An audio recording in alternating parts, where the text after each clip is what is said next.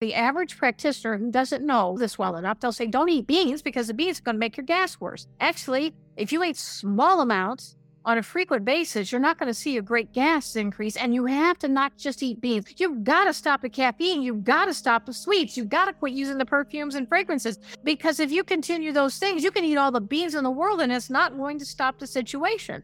We can't do one without doing the other.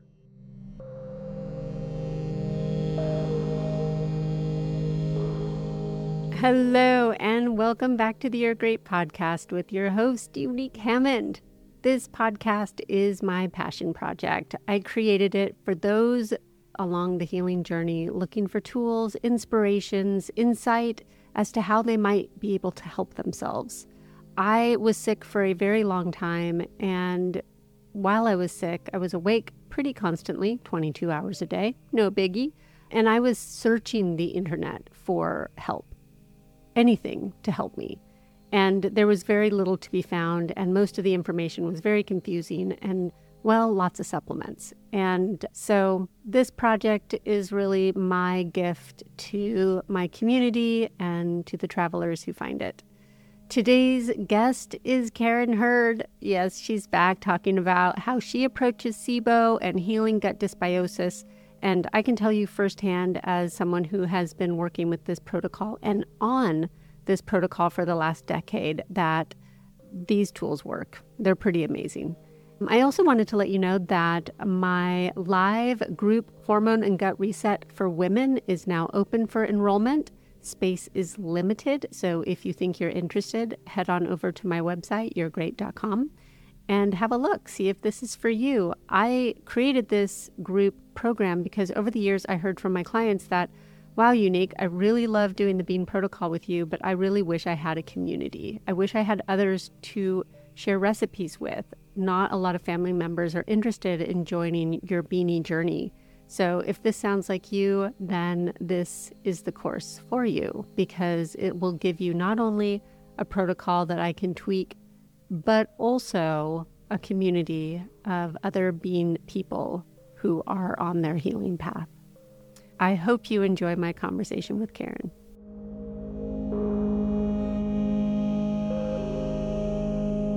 So wonderful to see you and to have you here again. So thank you. I'm very happy to be here. Thank you. So before we started, we were talking about Alzheimer's. Is there anything anyone can do for that condition? Even though I know today's topic is more gut dysbiosis and SIBO and stuff like that, I'm just fascinated to know if there's anything in one's diet or lifestyle that they can do to slow it down or anything at all. Certainly to slow it down, but what damage has been done is done. And that can't be reversed, because Alzheimer is where there's basically the neuron is no longer able to operate. And it could be because the neuron itself has actually gone through apoptosis, it means cell death, it has died.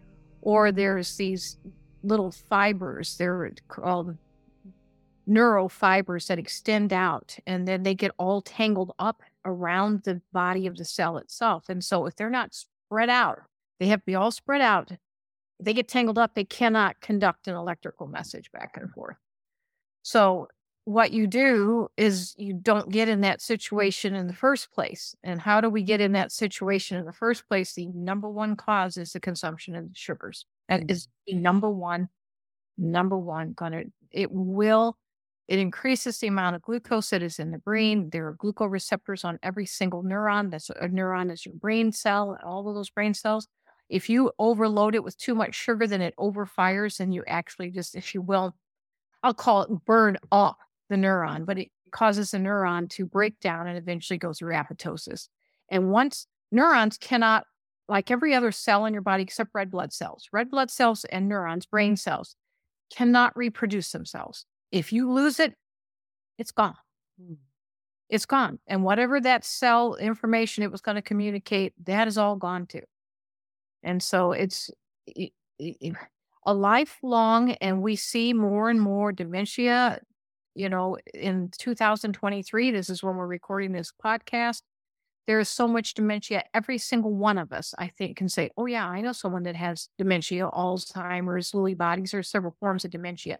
All of us know people or multiple people. And why does it seem so prolific? Is it because that, that now we recognize these people and we put them in, memory care centers, and that they were always there before. Well, certainly they were there before, but we'd have to look up the demographic data to see if it has increased over the years. But I will tell you that our sugar consumption has increased over the years. And the more sugar we eat, then the more we're going to have with dementia. And we have to, we do something that with the age, wherever you are now, stop eating the sugar. And what about all the people that have Alzheimer's already? You can say, stop eating the sugar. It will help slow the progression, but there's nothing we can do to reverse that damage. And so basically, in those people, they're already sugar addicts. They're hooked on it, and that's what they want to eat. And then that's what they do. Is that why I think I've heard it called type 3 diabetes? Is diabetes or insulin resistance a precursor for dementia? We only get insulin resistance by eating too much sugar. So it's not, I wouldn't say that it's a precursor, it just is another symptom of too much sugar. So, I mean, yeah, if you eat too much sugar, yep, you're going to have diabetes, you'll have insulin resistance, all kinds of bad things happen. If one doesn't have blood glucose issues and their blood glucose is healthy, is it a possibility to still get dementia? Not with eating all the sugar, and let's just say you eat whole grains instead, whole grains and stuff like that. Could it still be a possibility from other avenues, or is sugar kind of our main gateway to dementia? Sugar is the main gateway. There are other avenues. Aluminum, heavy metals, especially aluminum, has been identified as a gateway, but it's not nearly as prolific. Basically, I mean, if you stay away from sugar, you're pretty much going to stay away from aluminum too. I mean, how do you get aluminum? You're drinking sodas out of aluminum cans. It's just like, sugar and aluminum together, not a good combo, it sounds like. Not a good combination. So, but our exposure to aluminum is not, it's in different food products like you have in baking powder. It's typically an ingredient in not baking soda and baking powder, but you can buy baking powder that doesn't have the aluminum in it. I mean, they sell it right on the market, right next to the one that has the aluminum in it. So, I mean, it's just making wise choices like that. All right. Well, thank you. I hear so much about dementia, and it does feel like every other person I meet knows somebody. I remember when cancer was like that. You never met anybody with cancer. And now it's just like every other person. All of us know at least one, if not 2 or 3 or 4 or 10 or 20 that have cancer, had cancer, died of cancer. It is beyond epidemic of proportions. People who died of cancer doesn't even touch the cancer statistics. It's true. It is true. And it's actually from the community, there's a lot of questions in there. So we'll get to that. But let's hop in because I know we only have a finite amount of time. So gut dysbiosis, the same as leaky gut. How do people end up with it? I'm pretty sure I have a good idea of what you're going to say, but let's hear it. Yeah, let's talk about the leaky gut and the gut dysbiosis. Leaky gut is proteins that are crossing the intestinal barrier undigested. Proteins are the most difficult thing for us to digest. We have carbohydrates that we digest, we have fats that we digest, but it is the proteins that are the most difficult to digest. It takes a lot of digestive effort to break them down into smaller particles, and they're being broken down to what are called amino acids. And amino acids easily cross the intestinal barrier. But if your gut becomes porous, I'm just going to use the word porous. Don't think like there's big holes, because there's not. If there were, we would all be dead. But I mean, so we're just trying to paint a picture here that these whole proteins cross and then they go into the bloodstream undigested. Well, in the bloodstream, we can't use a whole protein, because these whole proteins that you need to understand, they're not just, 10 residues. A residue is a protein. There's methionine, there's alanine, there's glycine, there's 20 different amino acids. And so they come in long, long chains to make a protein. And it's very typical for a chain to be several thousand residues, several thousand amino acids long. And so we're trying to break all those down because they hit the bloodstream. We can't use it unless it's all broken down. And so it becomes then a problem. It's treated as an allergen. Your body treats it as an allergen. And now we have, quote, allergies, food allergies. And so why do you have this leaky gut that's allowing these whole proteins to cross over? It's because you don't have good gut health, in the sense that you have damaged the lining of your gut. Now, it's not damaged where you're bleeding and, you may not even have any intestinal cramping or any gas or anything else, but you just, you hit, all you have is allergy symptoms, say. But I mean, most people do have leaky gut. I mean, a lot of times they will have some gastrointestinal symptoms. What is causing all the gastrointestinal damage to the wall that allows these proteins just to cross? I mean, that wall is supposed to be filtering everything out, and making sure everything's broken down. That's done with enzymes that do the actual breaking down of the proteins. It's because we do not have enough soluble fiber in our gut. Soluble fiber is carrying out all of our bile. And our bile is what damages the inside of the gut lining, because bile becomes more and more acidic as it recycles. All bile recycles. And I know we've talked about this on other podcasts, but I can go through that whole thing, but you know how long that is, Unique. I'll just do the real, the thumbnail sketch. We all make bile. It's a normal fluid that's made in the liver. It's released into the gut, and it is there to digest your fats, and it's also the trash truck for the liver. It carries out all those allergens that we were just talking about, all these dead proteins. And so all that's carried out in the bile. Well, your bile recycles at 95%.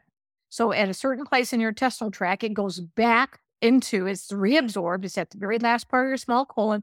It goes back into the bloodstream. And it's actually, when it's going to be broken down into its constituent parts, which is a lot of fat, cholesterol, anyway, all its little parts. And it gets dumped back in the bloodstream. And then the liver has to clean all that bile constituent parts back out. And then you have new garbage that your liver has been filtering out of your bloodstream, and that's all added. So now, as you keep recycling the bile, it just becomes more and more concentrated. Well, what is a concentrated bile? You need to think in the terms of pH right now. pH, the more you concentrate the bile, the lower the pH. The lower the pH, that means it's more acidic.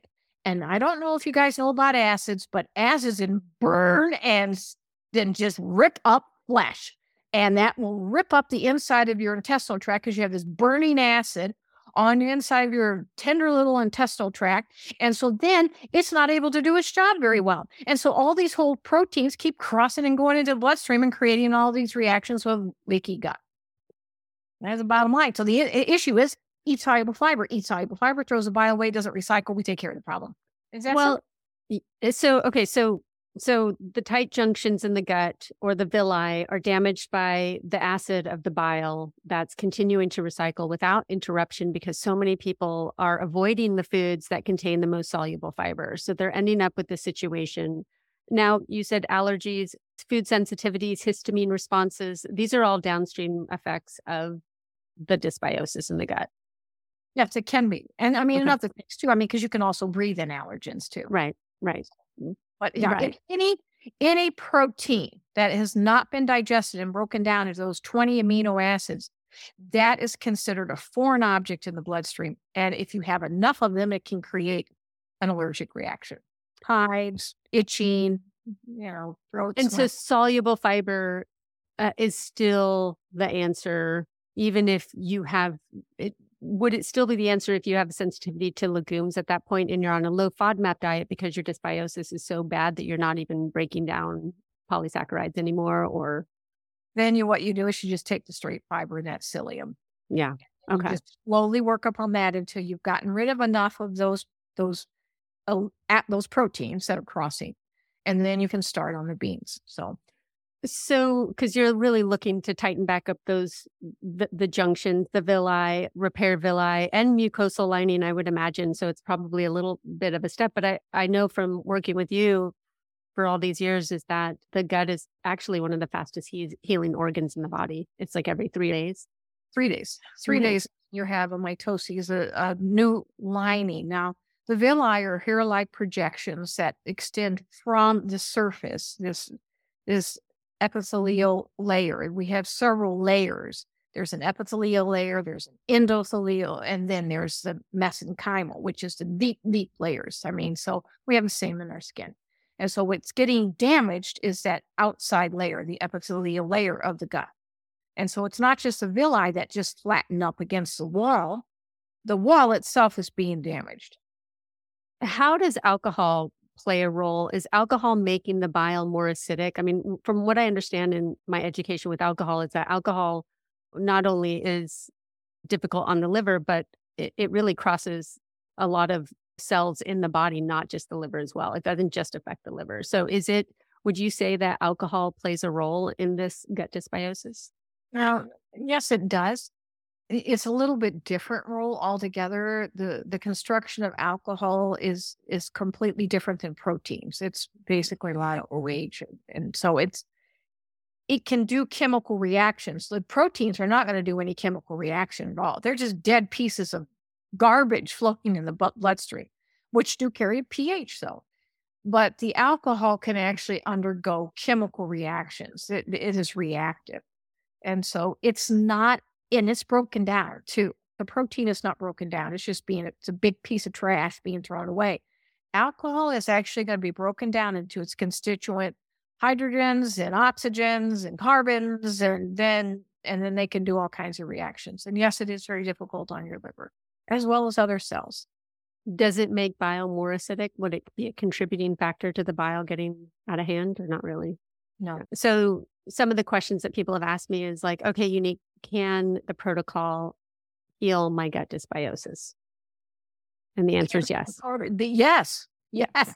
And what about SIBO? That's the other one. We're like, okay, there's gut dysbiosis. And now in today's world, everything is SIBO. Everybody has methane or hydrogen SIBO or combinations of sulfur. What are your thoughts on SIBO? Give it to me.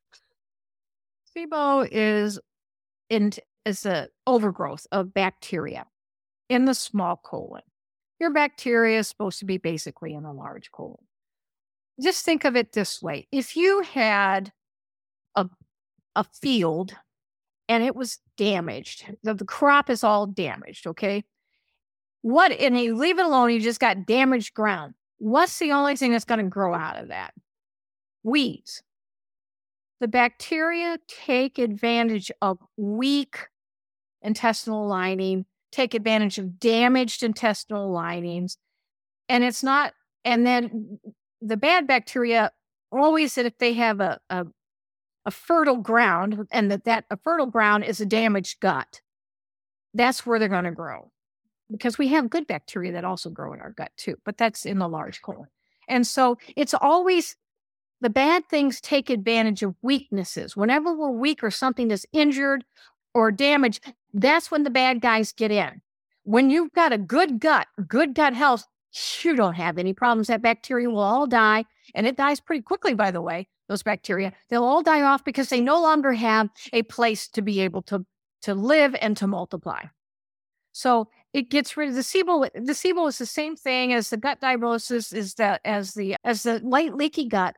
It's just if you have a healthy intestinal lining, you will not have leaky gut, you will not have the fibrosis, and you will not have the SIBO. They just won't be there. How do you get that? Quit putting acidic bile through your gut over and over and over and over and over again. Eat soluble fiber.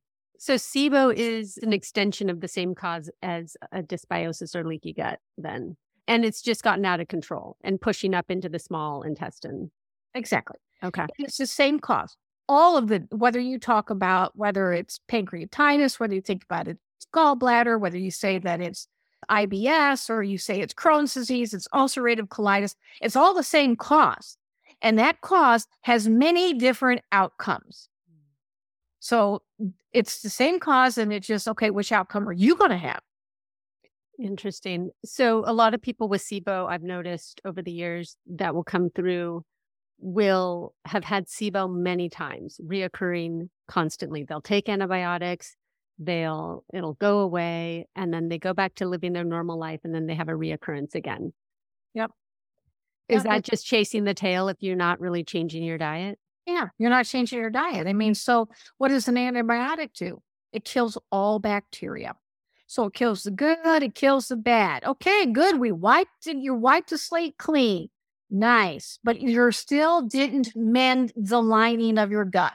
So it's just going to come right back, and then you have to take another course of antibiotics, and it's just round and round and round. Because the first thing they tell everybody is if you have SIBO or gut dysbiosis or leaky gut of any kind, do not eat legumes. Do not. That is kind of what everybody is told, to stay far, far away from, and the grains. reason they're told that is because people who have those situations already have a gas problem. They're already bloated, which is very uncomfortable. And gas can be downright painful where you want to cry as it's, gets trapped and it won't move and you're blown up like a balloon. It's very painful. And beans, people always say beans cause gas. No, beans don't cause gas. It's the fermentation of carbohydrates that cause gas. Beans happen to have carbohydrates in them besides having just the soluble fiber. And so when you eat the beans, that carbohydrate is going to be fermented. And fermentation always creates a gas. And then that gas, if you can't burp it out or push it out the other way in flatulence, then it's stuck. And a lot of it gets stuck, and then that makes you very uncomfortable. So then you have the average practitioner who doesn't know this well enough. They'll say, don't eat beans because the beans are going to make your gas worse. Well, actually, if you eat small amounts on a frequent basis, you're not going to see a great gas increase. And you have to not just eat beans. A lot of people just say, oh, I'll just put beans in my life. You've got to stop the caffeine. You've got to stop the sweets. You've got to quit using the perfumes and fragrances. You can't continue to eat chocolate and saying, but it's dark chocolate and healthy for me. And I have to have my cup of coffee in the morning because if you continue those things, you can eat all the beans in the world and it's not going to stop the situation. We can't do one without doing the other. So what all of those have in common is they're all stimulants, and are they all contributing to a more acidic bile? Is that what's going on there? They are. Absolutely. They are, because they are creating a hormonal response. And our hormones, the construction of hormones, then adds to a pH balance that drops. Okay. So if you're having these major adrenaline responses, then that's being dumped into the bile via the liver as well. Okay. And then I will tell you, everybody that's listening to this, just pay attention to your life. When you're nervous, when you're upset, when you're coming up on a menstrual cycle, all these things I'm saying now means you're producing more hormones. Whenever you're producing more hormones, even if it's a stress hormone or it's the menstrual cycle hormones, or you're a child and you're going through a growth spurt and you're producing the growth hormones, whenever you are producing more hormones, you will always have more gas, or you didn't have gas before and now you have gas. You say, why do I have all this gas? I'm really nervous because I have to give a speech or whatever you're going to do. And man, I'm so full of gas. Yes, it's because you've got the stress hormones going because you got to give a speech and now you got a whole lot of gas. Well, it's because the hormones don't get broken down. Hormones are not taken apart into their little bit of carbons and hydrogens and oxygens like our alcohol is broken down. But hormones are not. And wherever they go, they trigger a reaction. Every single place. And as soon as they trigger the reaction, it's a really cool chemical phenomenon what happens. But that's called a taunt and a relaxed state. But they will trigger reaction and then they go back to their relaxed state. And then they trigger reaction and then it's always back and forth. They trigger. And it's just like turning on a light switch. On, off, on, off. You can do that with hormones forever. Forever. And then they change the pH of your bile. They go down in your gut. And because they're a hormone and wherever they go, they're going to cause a chemical reaction. The first thing those hormones do in your gut is like, oh, let's have the process of fermentation happen. And they trigger a very complicated chemical reaction called fermentation, because we have two ways to digest our food, either through the fermentation process, which is not the preferred way, and it is the secondary way. The first way is through digestive enzymes. And that's the way it's supposed to be. And that's the way we work best because we don't get any fermentation. If you don't have fermentation, you don't have gas. But some gas, my understanding also is some gas totally normal and natural to toot. Some, I don't know what the number is, but I'm sure that there's a rough number of how many toots a day is totally healthy and normal. And then you have the microbiome, which also makes gas in itself when you're giving it those fermentable fibers, right? So at play could be the hormone response and also the little microbiome. Okay. Because the bacteria, they're also creating that fermentation response too. I mean, that's what they do. That's how we make wine. I mean, we're fermenting grapes, and how's it done? With bacteria, and yeah, kombucha. People are like, "Oh, I love kombucha." Oh, that's you're taking in a third party entity, basically. Third party gas. We haven't even talked about the caffeine in kombucha either. Right. Everybody makes it with a green tea or a black tea, or so that would be a contributing factor to gut dysbiosis, gas, because of the adrenaline response. So It's interesting that there are a lot of coffee drinkers that don't have SIBO and issues. Do some people just clear that adrenaline hormone easier than others? Because most of the people I see with SIBO are women predominantly. Is there a aspect of the female anatomy that doesn't take down caffeine the same way men, or are they just better at it? It's because women actually produce more hormones than men do. I mean, men never have to go through a menstrual cycle. Once they make it through puberty, they're there. There's no ups and downs for them. And women, every single month, they have two peaks, big peaks of hormones. And so one at ovulation, one just prior to menses.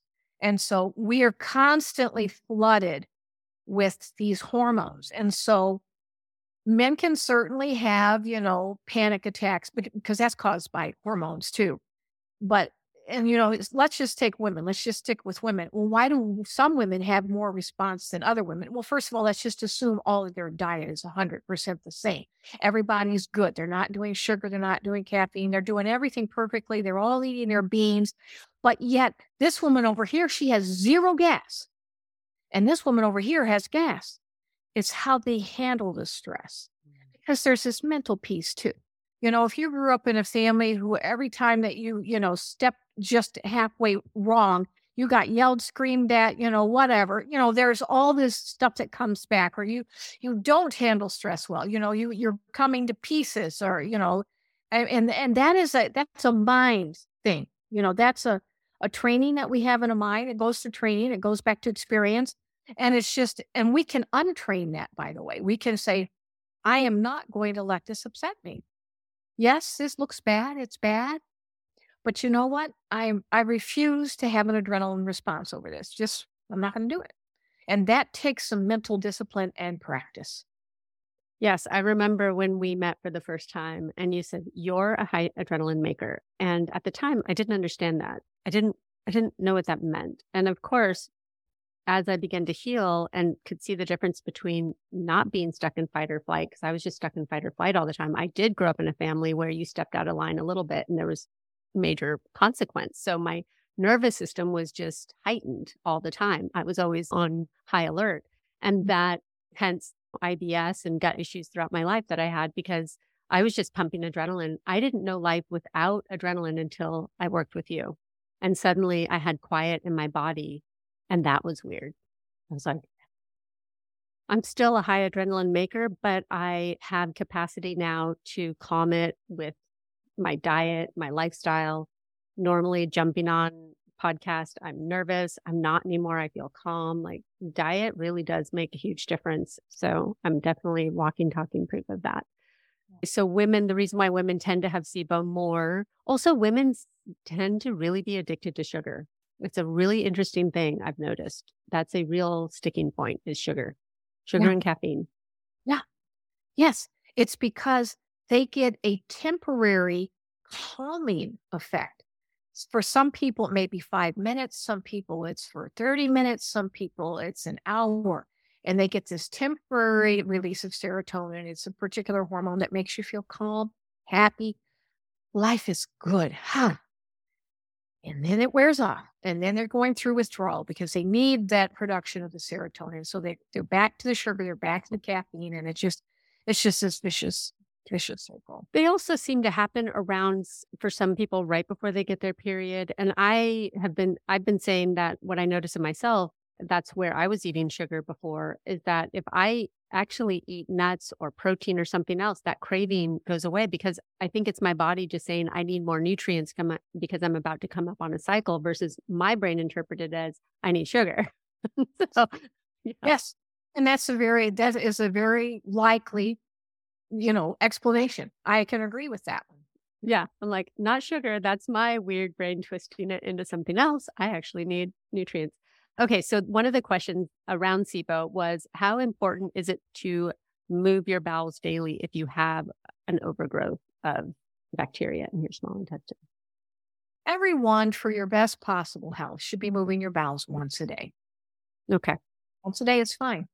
And so if you're not moving your bowels once a day, then what we want to do is add enough fat because fats are the substance, fats with beans together, fats and soluble fiber especially, are what cause your bowels to be easier to move. What is happening when someone adds fats in and they get constipated? What is going on there? I've seen that before and I'm always like, what's going on? Because it should release bile and bile should get peristalsis going because of It- the yeah, the first thing we have to look at is what is the fat that they're adding in? right. What specifically is it? If it is a nut, and that's typically where we're going to add fats, and we're going to use nuts because they are so high in fat. Well, some nuts come higher in calcium than others, and calcium can bind a person up, whereas magnesium will loosen the bowels. So if you wanted, if you wanted to do a nut to help your bowels move, it would be your cashews because of the higher content of magnesium. Cashews have calcium, yes, they do, but they are one of the highest nuts in it is that of the magnesium.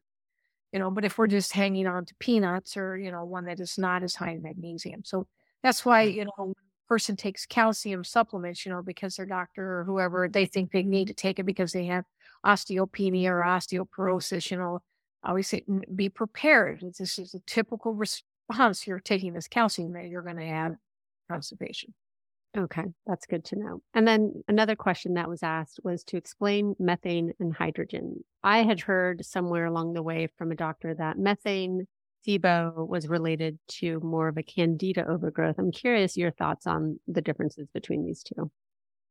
All it is a difference of how many hydrogens that we have attached to the carbon. So methane is CH4. It's just one carbon and it has the methane, these methyl units to on the edge. It's hydrogens is what they are. It's just 4 hydrogens in a carbon.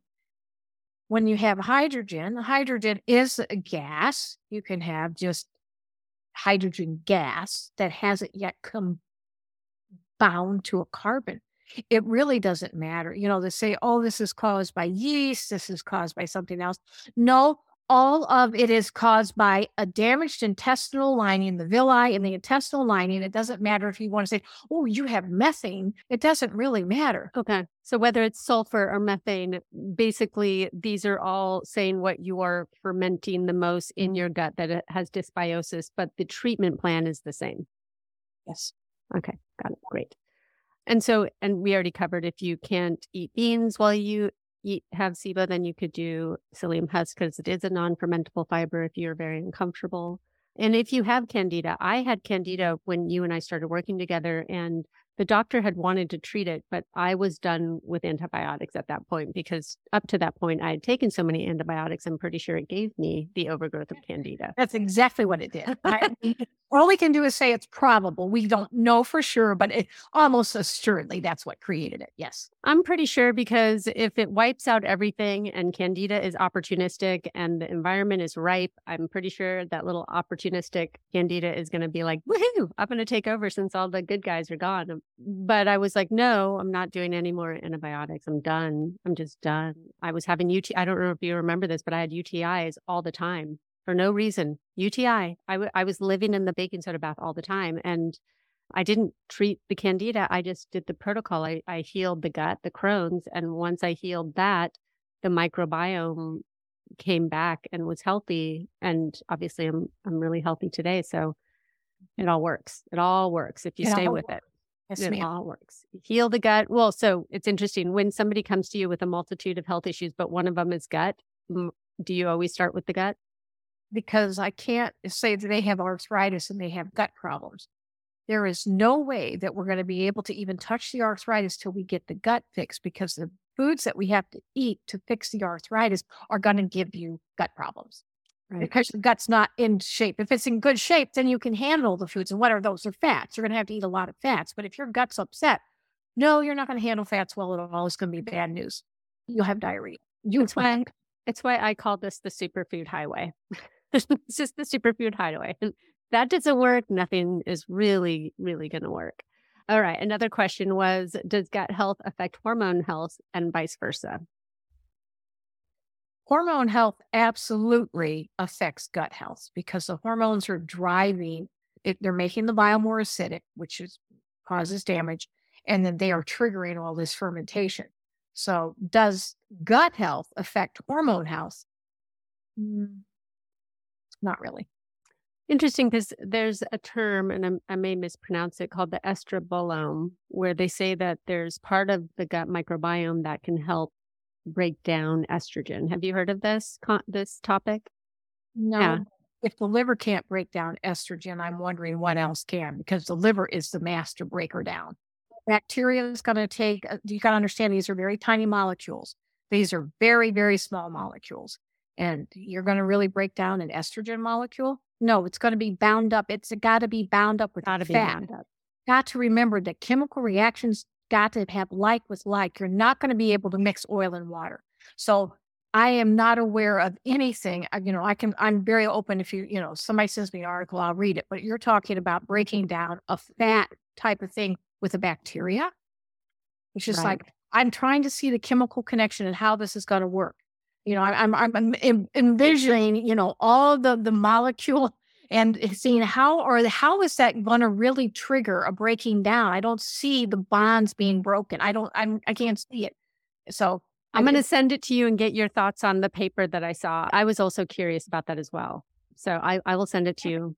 and see if it has any validity or not. There's so much scientific data out there. And I mean, you have to be cautious when you're looking at scientific data too, because you have to look and see what was the sample space. The sample space is how many people were involved or how many rats or how many, and did you repeat this several times and did you have the same results each time, and so many times the studies come out, they're associations. They're not a proof. There's just like, it seems like this is associated with this, but we can't say for sure, so Yeah. we only got to look at them with a very careful eye. Always look to see if they have a vested interest in it. If they have a vested interest in this study because it's going to allow you to buy the product that they're marketing, you bet it's going to be slanted. Yeah. Okay. So I'm really excited to ask you this question because I see this question so often and I'm just like, oh, Karen, I can't wait to talk to you. So many people are pushing coffee enemas. Do they work? And what could go wrong with that scenario? Well, coffee enemas do work. That's not a question. Efficacy is there. I'm saying caution with a very big yellow light blinking at you. You are going to ruin your health. Caffeine crosses the intestinal barrier quite easily. Actually crosses the skin too. It's just a very easy molecule to cross. So you can put it up, in an enema through the large colon and it's going to absorb and it's going to go into your bloodstream. And so it's just like drinking a cup of coffee and we have the same adrenaline response. So caffeine has always been known as a laxative. It is a laxative. And so sure will work. So as if you were drinking the coffee, because a lot of people say, oh, I feel better, but I don't feel jittery or I don't feel anxious. And then I noticed whenever a client comes and they have elevated liver enzymes, the doctor will say, drink coffee. What is the mechanism? Why? I don't understand. Well, coffee always stimulates a large production of hormones. And it's because of the caffeine. When we say coffee, it's the caffeine in the coffee is what's creating it. And so when you have that caffeine create a large amount of hormones, your body is always going through a little checklist and saying, okay, do we have enough of these hormones? We have too much of these hormones. If you have too many of these hormones, we have to clear them out. And so if you have a lot more hormones that you're introducing, then what you do is that your liver is going to actually increase your blood pressure. Your liver is a static organ. It can't speed up its processes. It's a filter. So it doesn't like, oh, I'm going to grab things out of the bloodstream faster. No, it's static. It's a filter. We have to get things to flow through the filter faster. Well, how do you do that? You raise your blood pressure. How do you raise your blood pressure? Caffeine, because caffeine is a vasoconstrictor. It causes all the blood vessels in your entire body to get smaller and tinier. They don't close off. They just get smaller. Well, if you have the same amount of liquid flowing through your body as you always do, but now the space at which it has to flow through is smaller, that means it flows through faster. So all these things go through your liver faster, faster, faster. And so that's making your liver filter everything faster. And that's a good thing? No, it's not a good thing at all. So, because what happens, and for people, the original question was drink coffee if your liver enzymes are high. That would be something I would not recommend because it makes your liver work harder. Your liver is already over taxed and is already working too hard. And that's why your liver enzymes are elevated. So that advice, I cannot agree with that advice. It's actually the first time I've heard anybody mention it before, but it's like, that would be a stupid thing to do. I've seen it many times, and I'm always very confused by it, because if you already have elevated liver enzymes, why would you then recommend 2 to 3 cups of coffee a day? But anyway, interesting. Okay, so coffee enemas are a big, hairy no.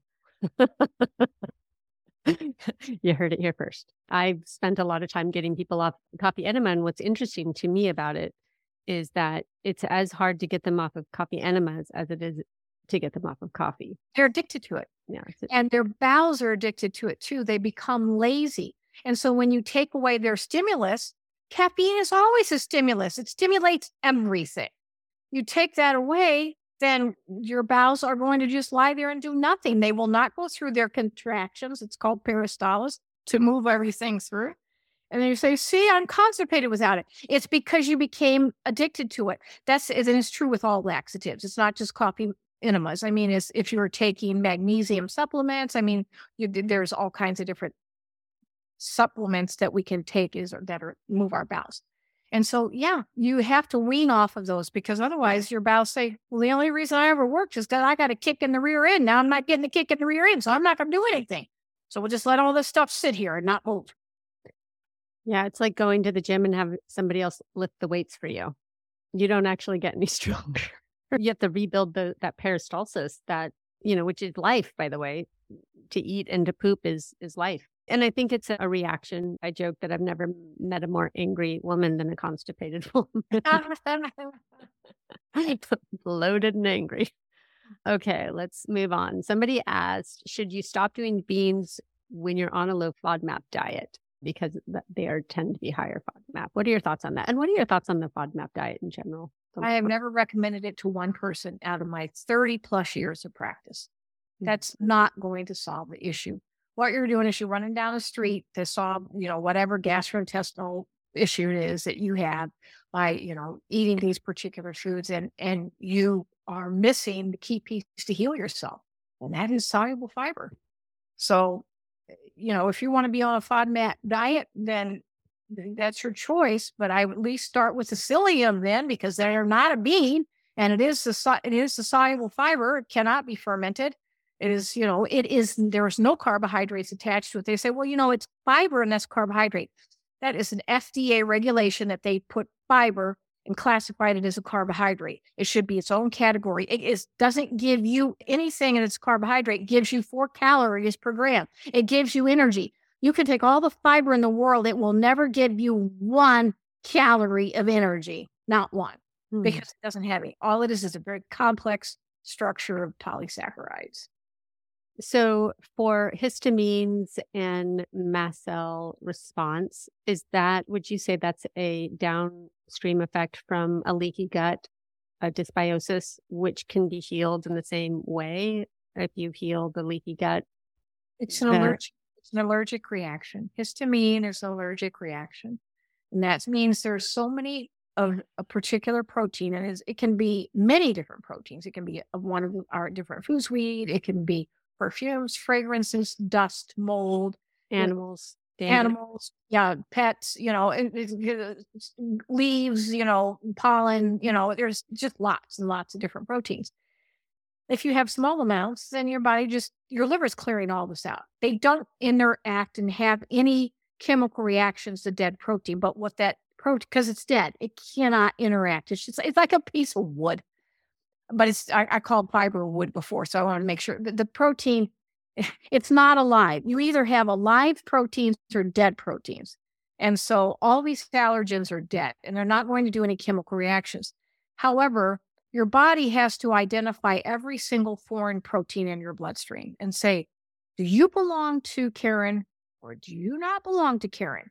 If you don't belong to Karen and I don't recognize you, because we make lots of protein, our red blood cells are protein. I mean, we're protein beings, and you have to carry your cell ID to say I belong, because your body's job, it's your immune system, is responsible for finding any other protein that doesn't belong. Because what are these proteins? They're disease.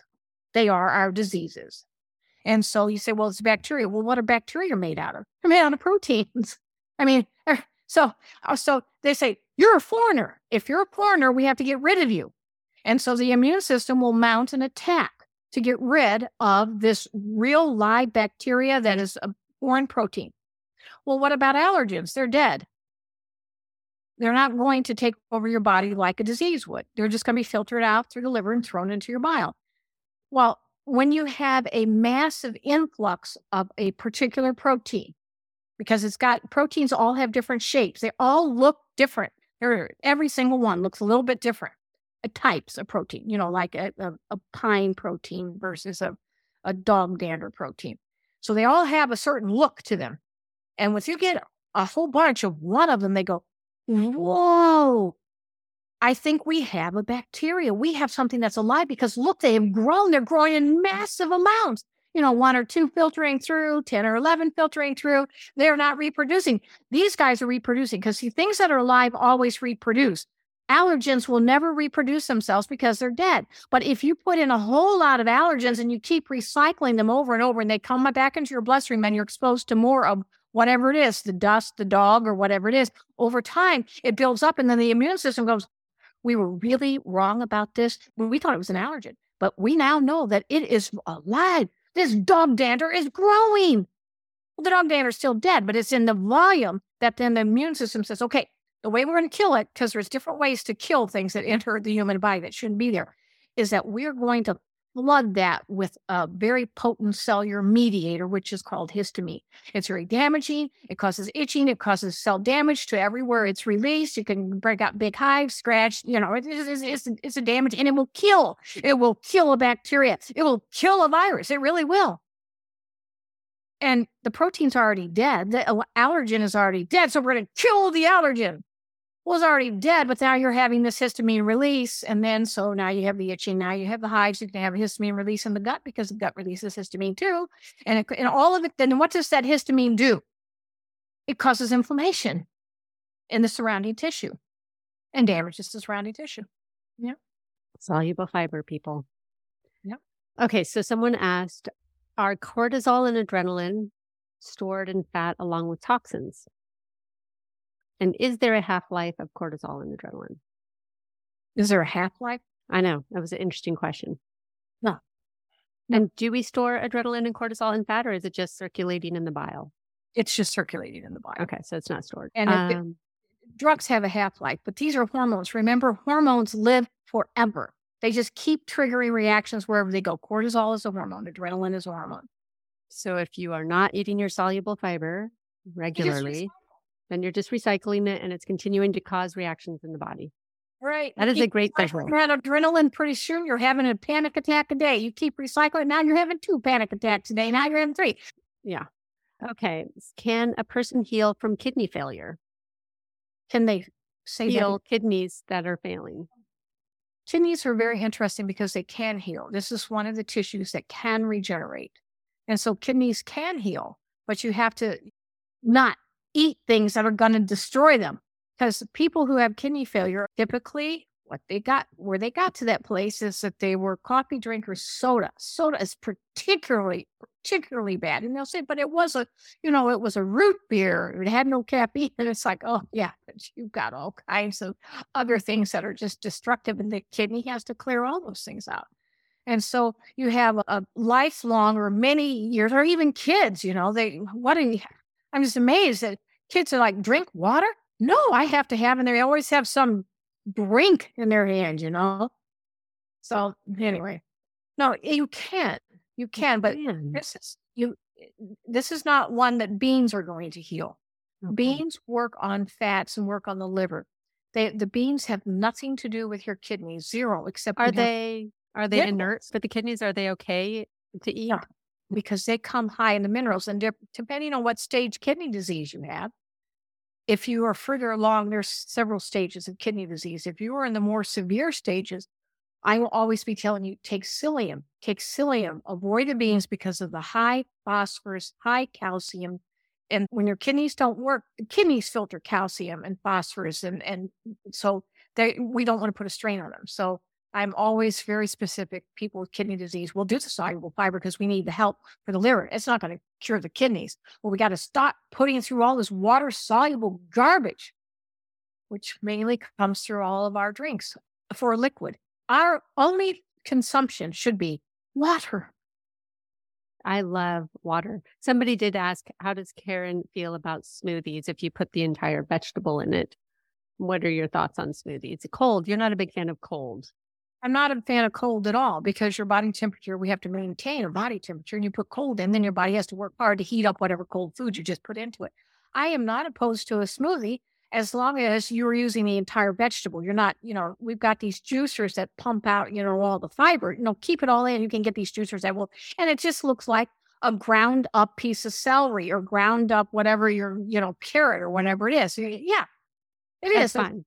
That's fine. If you don't want to chew it and you want to drink it, it'll be thick and you'll have to add water to it. You could add almond milk or cashew milk. Mm-hmm. But I also heard recently that it's actually really important for the jaw muscles and everything for us not to have these liquid diets, to actually be chewing our food. So that is the way we're created. We're created to chew up our food into a pulp and swallow it. Now, in some cases, we have people who can't swallow, they have aphasia or something like that. Then we have to grind everything and put it into a liquid form. But as soon as they heal, then we go back to regular eating. Well, I know that the person who asked this question is a longtime Bean Protocol person about the kidney failure for their friend. So I know that they're going to be really happy I got to their question. So somebody else asked that I hear massage is good for lymphatic drainage. What is Karen's thoughts on lymphatic drainage support? I would not do it if you paid me $1 million. When you do that type of massage and that you are you need to understand what your lymph is for. Your lymph are collector sites for bacteria, virus, fungus. These are the bad guys that cause disease in your system. And they are collector sites. They're like a garbage dump. And they hold those there until what? Until your immune system will actually make a very specific antibody, antiviral, antifungal. We actually will make one. It's like, you look like this. We're going to manufacture one that will kill you right now. But we have to have a jail. We have to have a jail cell for these to be retained in until the immune system will make all the appropriate killing agents to go in there. And then they will flood that lymph and kill it all. And then they're dead. So when you go through a massage and you say, we're going to get all that out of your lymph because your lymph is swollen in your neck or under your arms, in your groin, whatever, wherever, behind your knees, because they're all swollen up.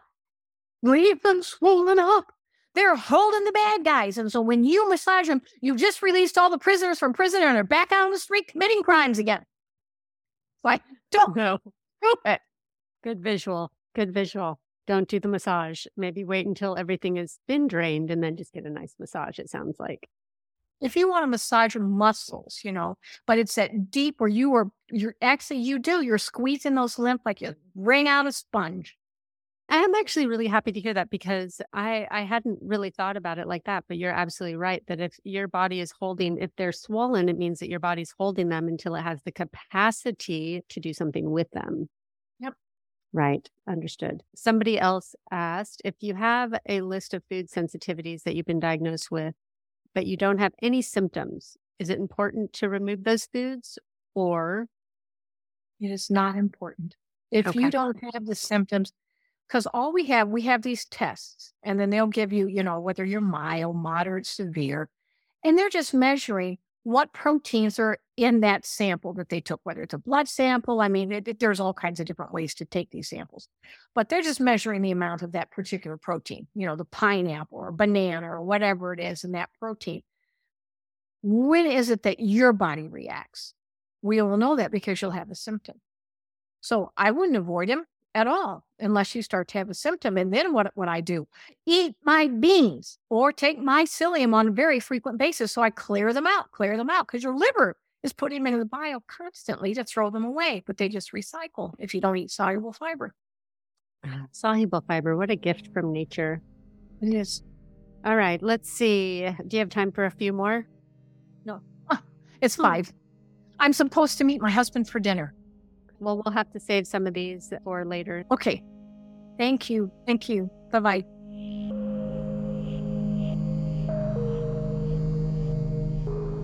All right, that was a lot to take in. I hope you enjoyed it as much as I did. I always love getting Karen's perspective because one of the things I know about Karen is that her greatest desire is to help empower us to heal ourselves and to give us insights and tools to do just that. I remember when I went into remission with Crohn's disease, I was like, Karen, thank you. Thank you so much. And she said, you did it.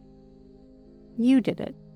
And I just remember thinking, well, she's right, but I would have never thought of it like that. And that's how I run my practice today. I am just a conduit to the information, to the inspiration that allows a lot of my clients to heal. I don't do the work. I'm the guide, but you, the one in the body, navigating the ups and downs, you're the healer. You're the one showing up day in and day out for what you want most.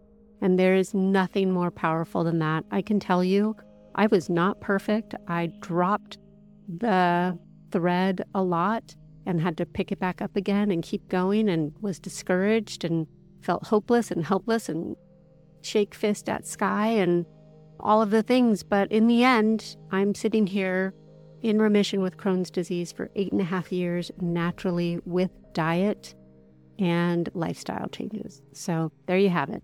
I hope wherever you are in this wonderful world, you are taking care of yourself, and I hope to see you again soon.